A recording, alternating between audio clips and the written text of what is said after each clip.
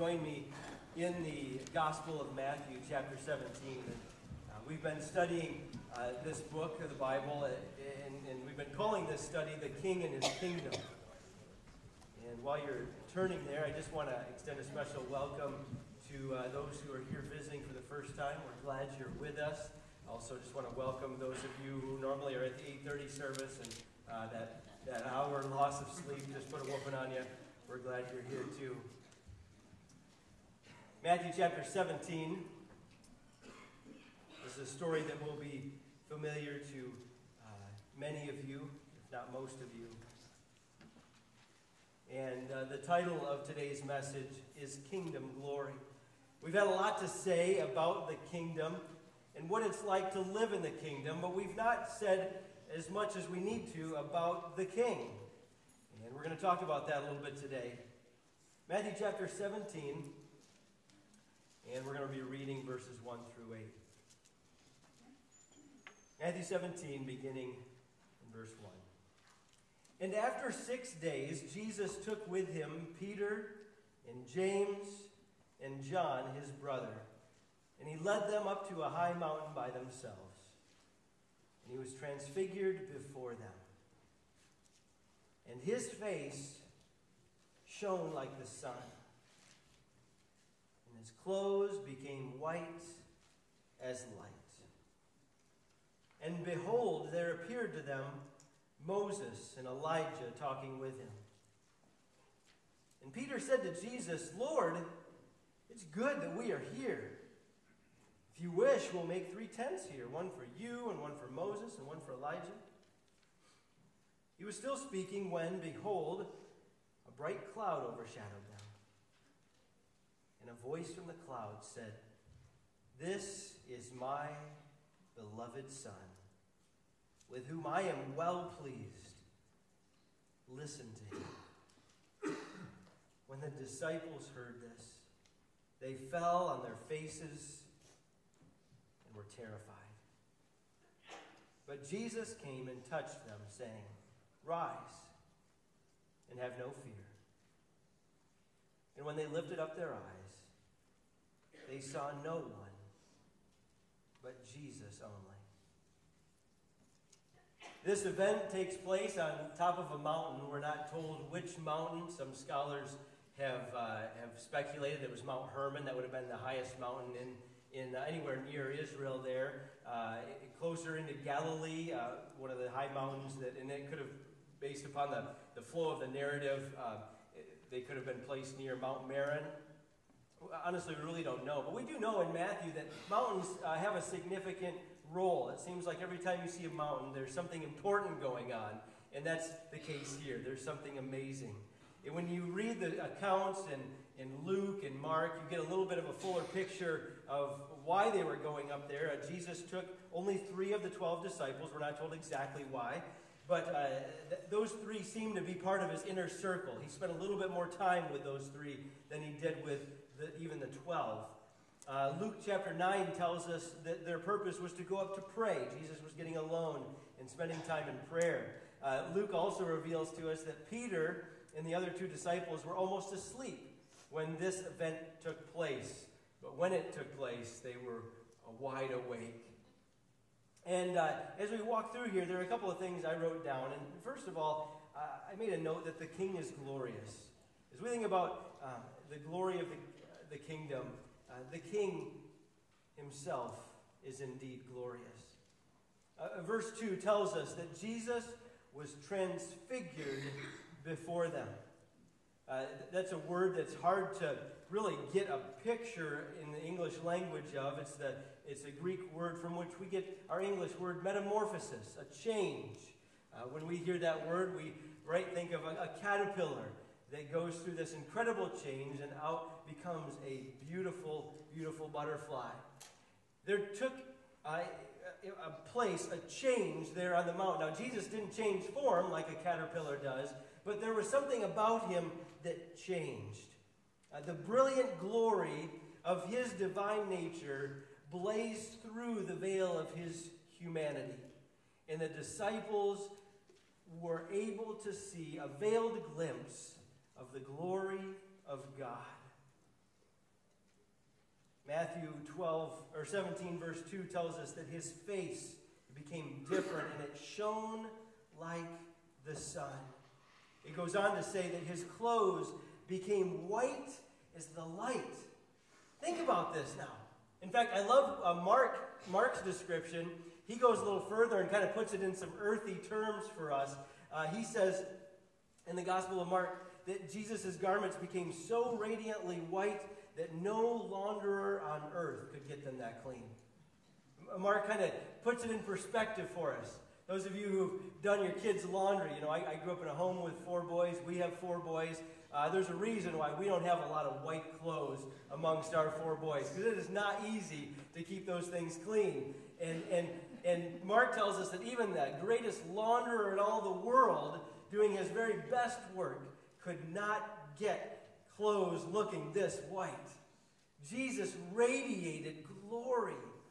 And the whiteness of that's like that constantly comes back whenever you see a glimpse of God in Scriptures. You can read Revelation 1 and John's glimpse of Jesus, and it's just he keeps describing this as light and incredibly bright whiteness of his glory.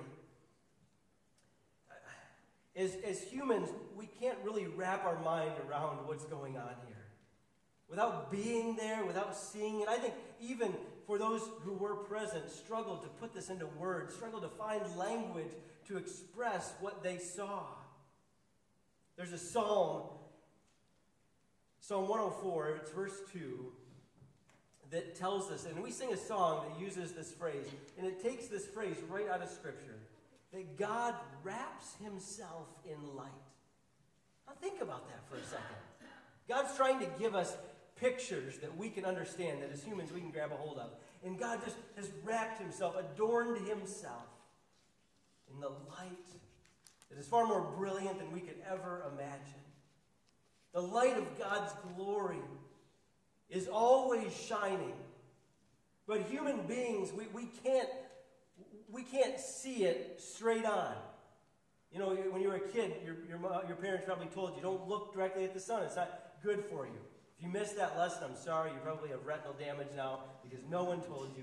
Don't look directly at the sun. Well, man, God is even that times infinite. Like, you cannot look directly at God and make it. You remember in Exodus, Moses wanted to see God, and God's like, oh, no. That's not safe for you. And so he passes. He said, I'll let you see my back.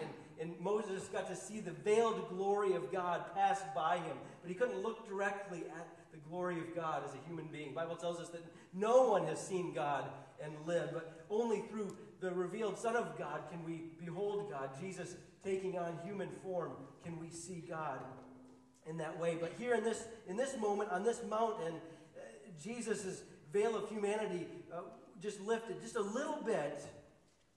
And Peter, James, and John got to see the majesty of God. One writer describes it like this. He says, whatever color had been in the garments of Jesus completely vanished. Now there was the purity of the manifestation of light. No refraction, no absorption, pure, unvarnished light. His face began to glow, radiating a light of its own. And it as intense as the light of the sun itself, such as that no human being could gaze upon it without destroying his own eyes. This description defies human comprehension, and we simply call it the transfiguration. Something miraculous happened there upon that mountain. The glory of God was on full display. How do you describe glory? If someone asks you, especially if you've grown up in the church and you've used it's a Bible word, it's a church word, how would you describe glory to someone? It's a hard word to define. I mean, you think about, there's a lot of things in the English language that we have a hard time defining, even things that we do. Like, think about, I love baseball. Imagine describing the game of baseball with no visuals, no video clips, no anything. Imagine describing the game of baseball to someone who had no concept of the game. Think about all the things that go in there, throwing a ball, and you only get 3 swings unless you hit the ball backwards, and then you get another chance to have it, and all the elements of where you've got to run and where you've got to throw, it's incredibly difficult.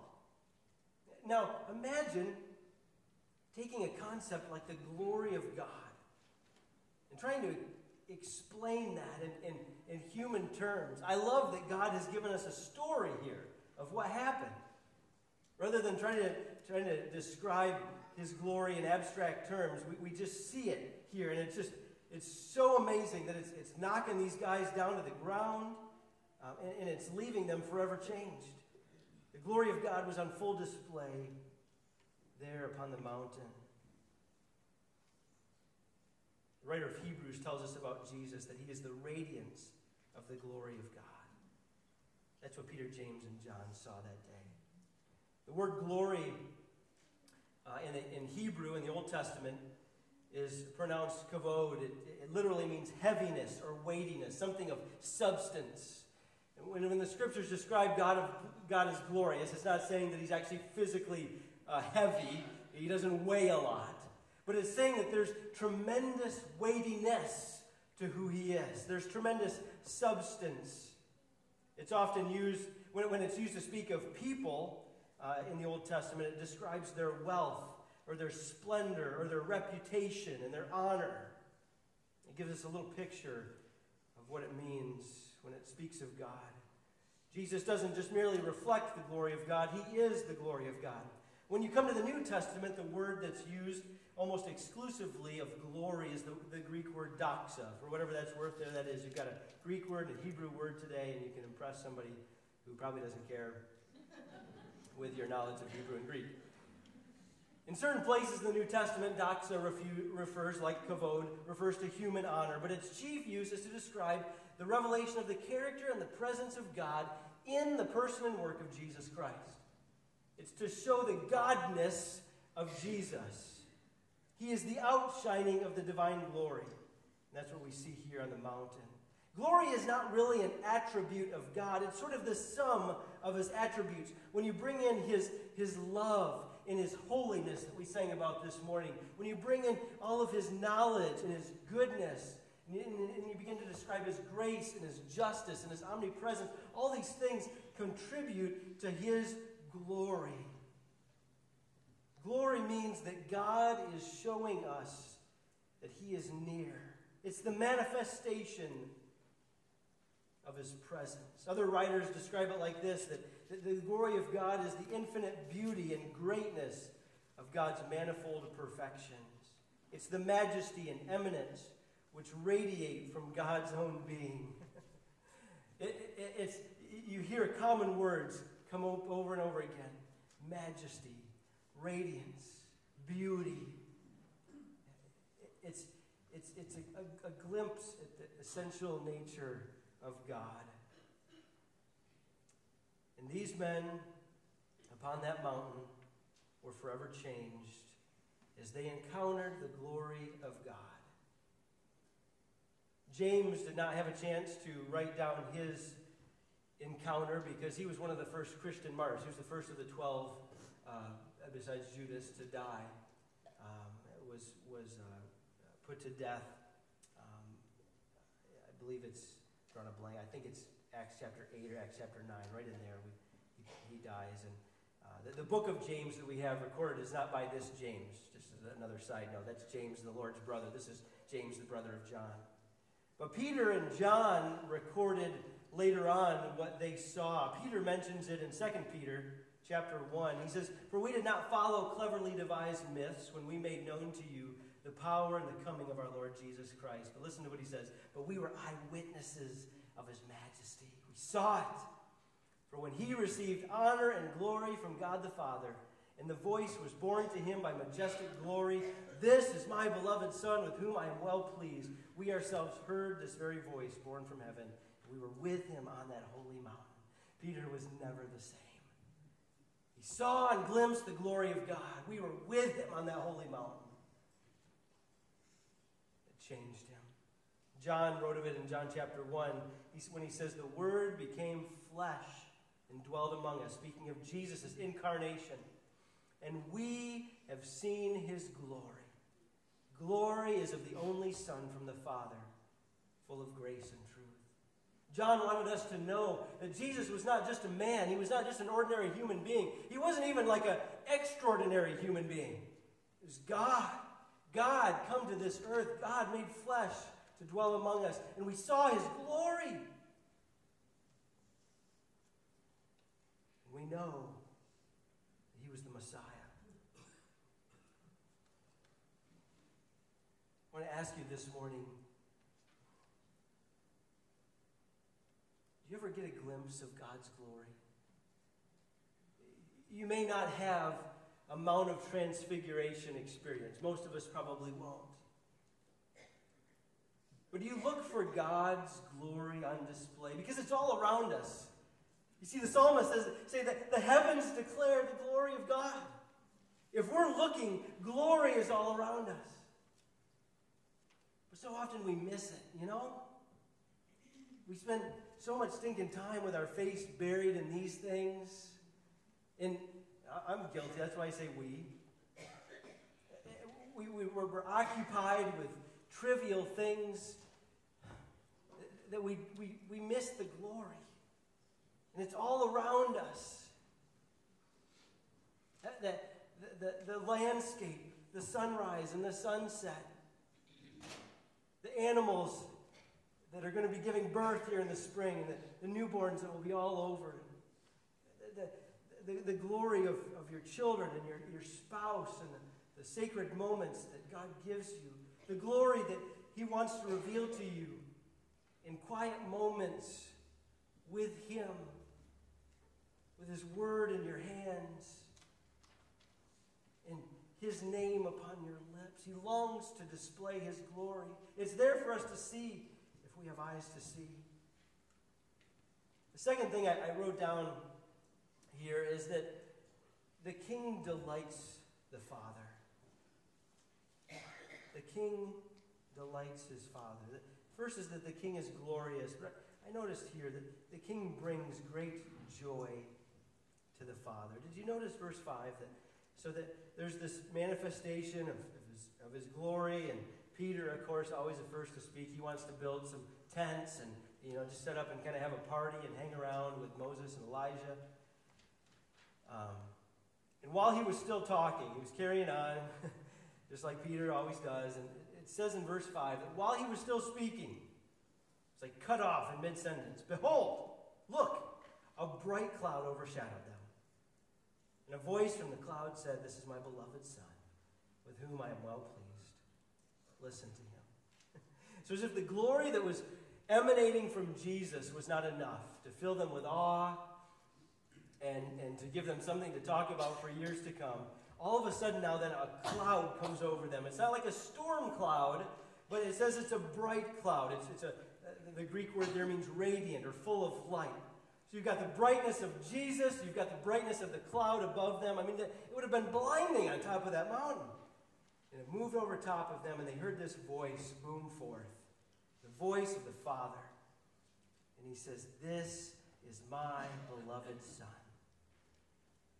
He could have used a lot of words to describe Jesus. A lot of good words. This is my faithful Son. This is my truth-telling Son. This is my prophetic Son. But he chooses the word beloved. Jesus. As an adjective means. Siri's listening. Jesus brings great delight to the Father. Did you ever think about that? Like, just meditate. God, the Father, could have said anything he wanted about Jesus. But he said, "This is my beloved Son." That word means someone who is dear, who is prized, who is valued. He goes on to say, "In him I am well pleased. I take pleasure in him. I find satisfaction in him." Did you ever think about God like that? Finding delight? Scripture actually lists a number of things that delight God, that he finds pleasure in. It's a great study if you take the time to do it. But at the top of that list is his Son, Jesus. I wonder today, do we delight in Jesus? Like, we can sing about him, We might occasionally talk about him. We might pray in his name. But does he bring us delight? Like, there are a lot of things that I get excited about. You know, that I'm hoping the Spartans do well in the tournament. They're playing like they got a little bit of life now. And I would be excited if the Spartans would go to the finals and win the tournament. I can get excited about a good meal. You've heard me talk about desserts way too much, so I won't go on about that. There's a lot of things that we get excited about, but I wonder if we take delight in Jesus. It's impossible to get too excited about Jesus. It's impossible to prioritize him too much in your life. The Father, in his words of affirmation, in his words that are representing his view of Jesus, remind us that we too should treasure the Savior, treasure this King whom God has sent. Thirdly, we need to remember about the King, that the King is worthy of our worship. You see, as we reflect upon his glory, and as we reflect upon the nature and character of God's precious Son, Jesus, our hearts should naturally go to worship. Worship is what takes place when we in some way encounter God. When we meet God through his word, through the fellowship of God's people, by spending time in prayer, when God reveals himself to us, the natural heart response should be worship. And you'll notice that often in Scripture, one of the things that happens when people encounter God in a powerful way is that they end up on the ground. They fall down. You remember Isaiah? That was his response, Isaiah chapter 6. He cries out and is just feeling the frailty of his sinful flesh, and he says, "Woe is me, I am undone." And he's on his face. I told this story in the first service without my wife's permission, so I'm asking forgiveness ahead of time. But when I first met her, I discovered that I had this. I had an amazing woman that God had gifted me with, but there was also an amazing component to this relationship that I was going to exploit. So I grew up, as I mentioned, with a house of 4 boys, and I don't know what it is that's natural. I think it's just, I don't think anybody has to teach boys how to do this, but you love to scare one another. I don't know if that's a universal experience with guys, but in the households I've been in my home of birth and now the home in which I reside, boys love to terrify one another. And the greater the response, the greater the scream, the more you're patting yourself on the back. And so I was still just kind of an immature kid. I was 20 years old when I got married, so I was still growing up. And I discovered something about this girl that I was dating that, number one, she scared easily. I could startle her very easily. And number two, if she was standing up when I scared her, my wife does not have, now she's gotten better with 4 boys of our own, but she did not at that time have a fight or flight response. And it probably would be a very interesting study because that's typical, like usually you have one or the other. She had like possum. And so I would scare my wife and she would drop completely to the ground. And I'm like, the first time I did it was kind of by accident. I'm like, no way, this is cool. And so I gotta show my brothers. Like I've got to find a way to scare my wife in front of my brothers so they can see this awesome phenomenon.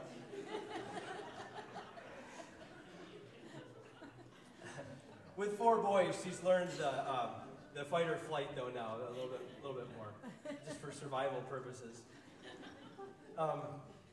In the Bible, when men and women encountered God in a powerful way, that was their same response. They went down on their face. They, as sinful people, recognized that they were in the presence of majesty, of a holiness that was nothing like they had ever encountered before. And they were completely undone. And that was the response of the disciples here.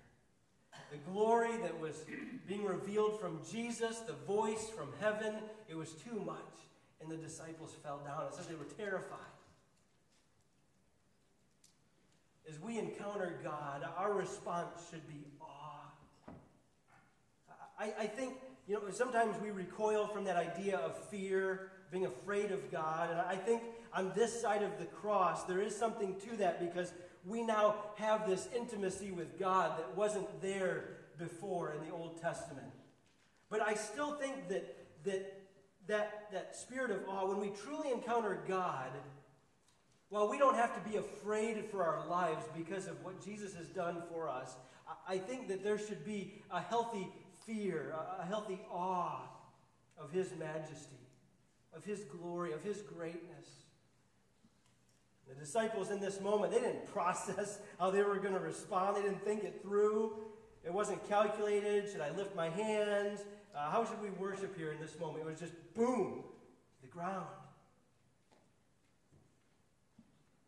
The King, He is worthy of our worship. We should seek to encounter God. He longs to be known. He longs to draw us near. But when we encounter Him, our proper response should be worship. Don't wait to worship until Sunday mornings when the worship team gets on the stage. Worship should be taking place throughout the day, throughout the week, as we encounter God and stand before Him and see Him at work and His beautiful creation. His glory's all over. And our worship should be continuously flowing. Whenever I study the Scriptures, I always try to ask, so what? What's God saying? What should our response be based upon what Matthew 17 says? This is an amazing story, but what's God calling us to do as a result of what we've read here? I want us to step back and remember the big picture. We're talking about the King and His kingdom. We've talked about this kingdom being a kingdom that has come, but it's still coming and will fully come. We use the phrase already, but not yet. Jesus says this kingdom is here, but yet this kingdom, His rule and His reign is still spreading. It's still manifesting itself throughout this age, but it will not be fully realized and established until the King returns again at His second coming, in which we will see the kingdom in its fullness. We've been talking about that. And we've been talking about the King, this King Jesus. And here we're talking about His glory. One of the ways in which we honor God is by giving the glory that's due His name.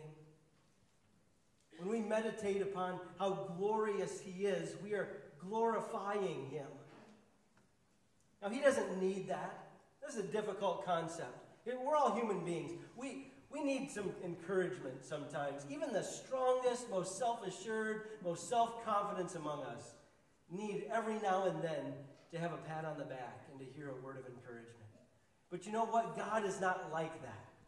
So like when we lift praises to His name, when we glorify Him, He's not somehow like in a video game, like getting supercharged up. He's not like Mario getting bigger and like feeling like, yeah, now like our singing this morning didn't get God like pumped up for the day. He's like, oh, that time change was killing me too, God. Guys, thanks for jazzing me up a little bit. God doesn't need that. Like He's complete.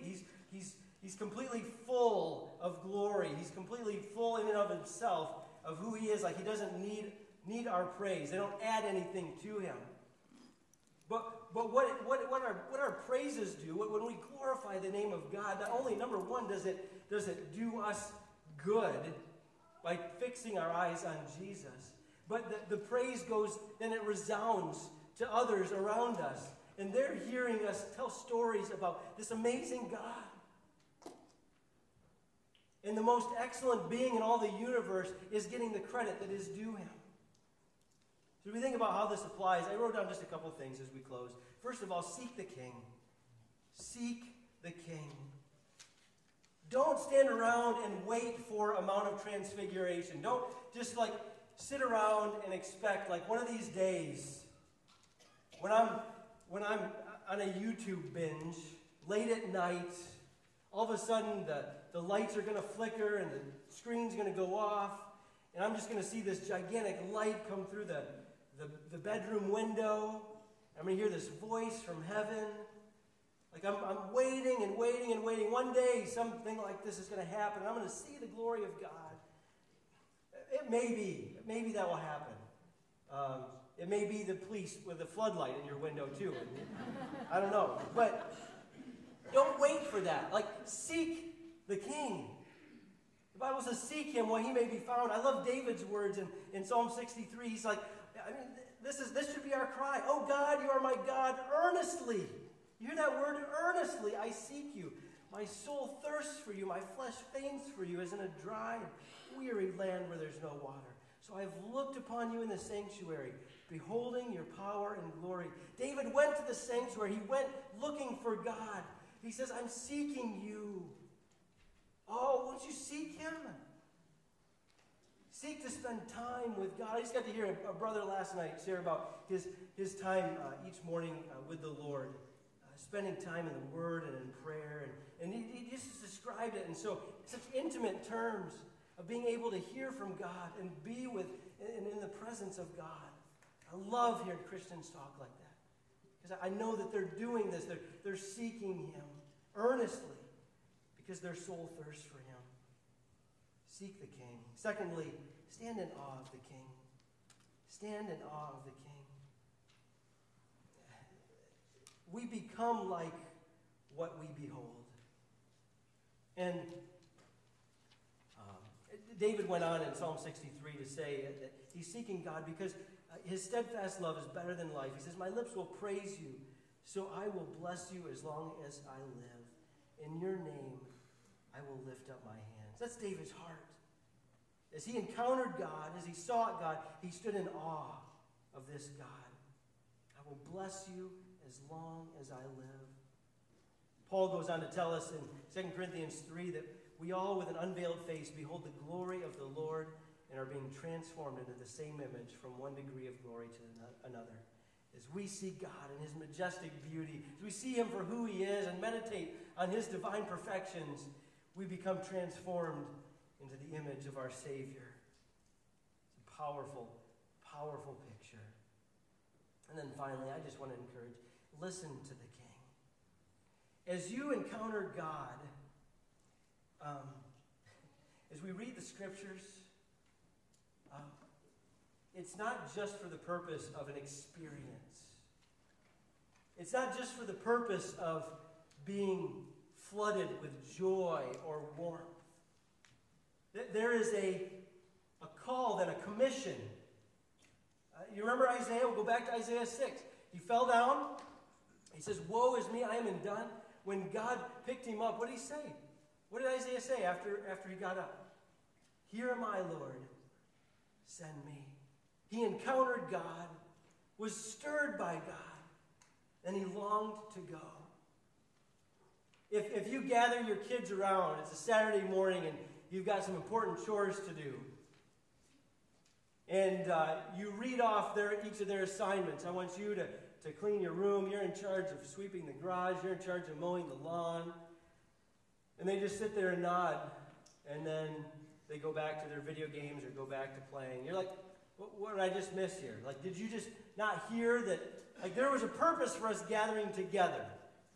It was to come together and then go out. Like, you got your message, you got your mission, and then you were supposed to go. Like, when we come together Sunday mornings and we worship God and we say, oh, what an amazing experience. When you gather together in your quiet time during the week and you say, oh, what an amazing experience, and then you go about your day like nothing happened, I have to imagine if God had hair, he's up there pulling it out. Like, that wasn't the idea. Like, you were to be built up and to be blessed, and then you were supposed to go out and to take this mission of the glory of God, this message of a majestic, loving, saving God into the world. And that's actually what, God could have called Jesus anything or described him in any way. He described him as a beloved son. And then he could have finished that statement with anything else. This is my beloved son with whom I am well pleased. What's his next words? listen to him. Do what he says. Follow him. So often we come and we sing about God. We want to worship God. Get excited about some of the feelings that we have about God. But we don't want to listen to God. That's the end goal of encountering his glory, is to go out as ones who are sent. In Isaiah's account, in Isaiah chapter 6, in order to get Isaiah off the ground, do you remember what happened? Anybody remember? There was an angel, I believe, that was sent down and touched the coal to his lips. God had to touch Isaiah to get him up. And did you notice here in the story in Matthew 17 that the same thing had to happen to the disciples? They had fallen down at this incredible encounter. And verse 7 says, Jesus came and he touched them, saying, "Rise and have no fear." You know, the only way that we can encounter a holy God is when we've been touched by Jesus. If you're here this morning and you think, "Oh, this sounds great, but I don't know God that way." Earnestly seeking him and seeing his glory and all that stuff, it sounds kind of cool, but I don't know God like that. I want to tell you this morning that you can. And the way that you can is by having Jesus spiritually touch your heart. The Bible teaches us that after this, Jesus was going to go to the cross. He was going to die on the cross and pay for the sins that separated us from this holy God. He's going to rise again from the grave. And the message that his disciples would be sent with is that if you believe on the Lord Jesus Christ, you can be saved. You can be touched by God so that you can encounter God, so that you can come near without fear. You can come near in love and in forgiveness. If you've never done that today, I hope today would be that day where you trust Jesus and begin a journey where you can come to know God like this. This God who longs for us to come and stand in awe of his glory and be touched by glory so that we can be sent out as ambassadors of the King. Let's pray. Our Heavenly Father, God, show us your glory.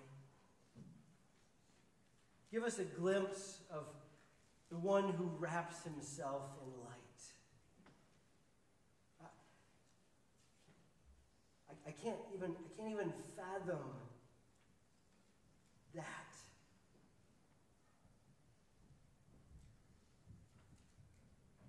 But God, give us a heart that longs to know you deeply, that longs to encounter you powerfully. And then strengthen our heart to be disciplined so that we will stop to hear from you, stop to be with you, slow down and get quiet in your presence so that we can hear your voice. We get a glimpse of your majesty. Give us eyes to see so that we're not just looking for it during a worship service on Sunday morning or even just in our quiet time during the week. May we get those glimpses of glory with our spouse and with our kids and out in nature and others that you bring into our life and ways in which we see your providence and your good deeds and loving hand at work. And God, as you give us glimpses of your glory, may we never walk away the same. Peter, James, and John couldn't.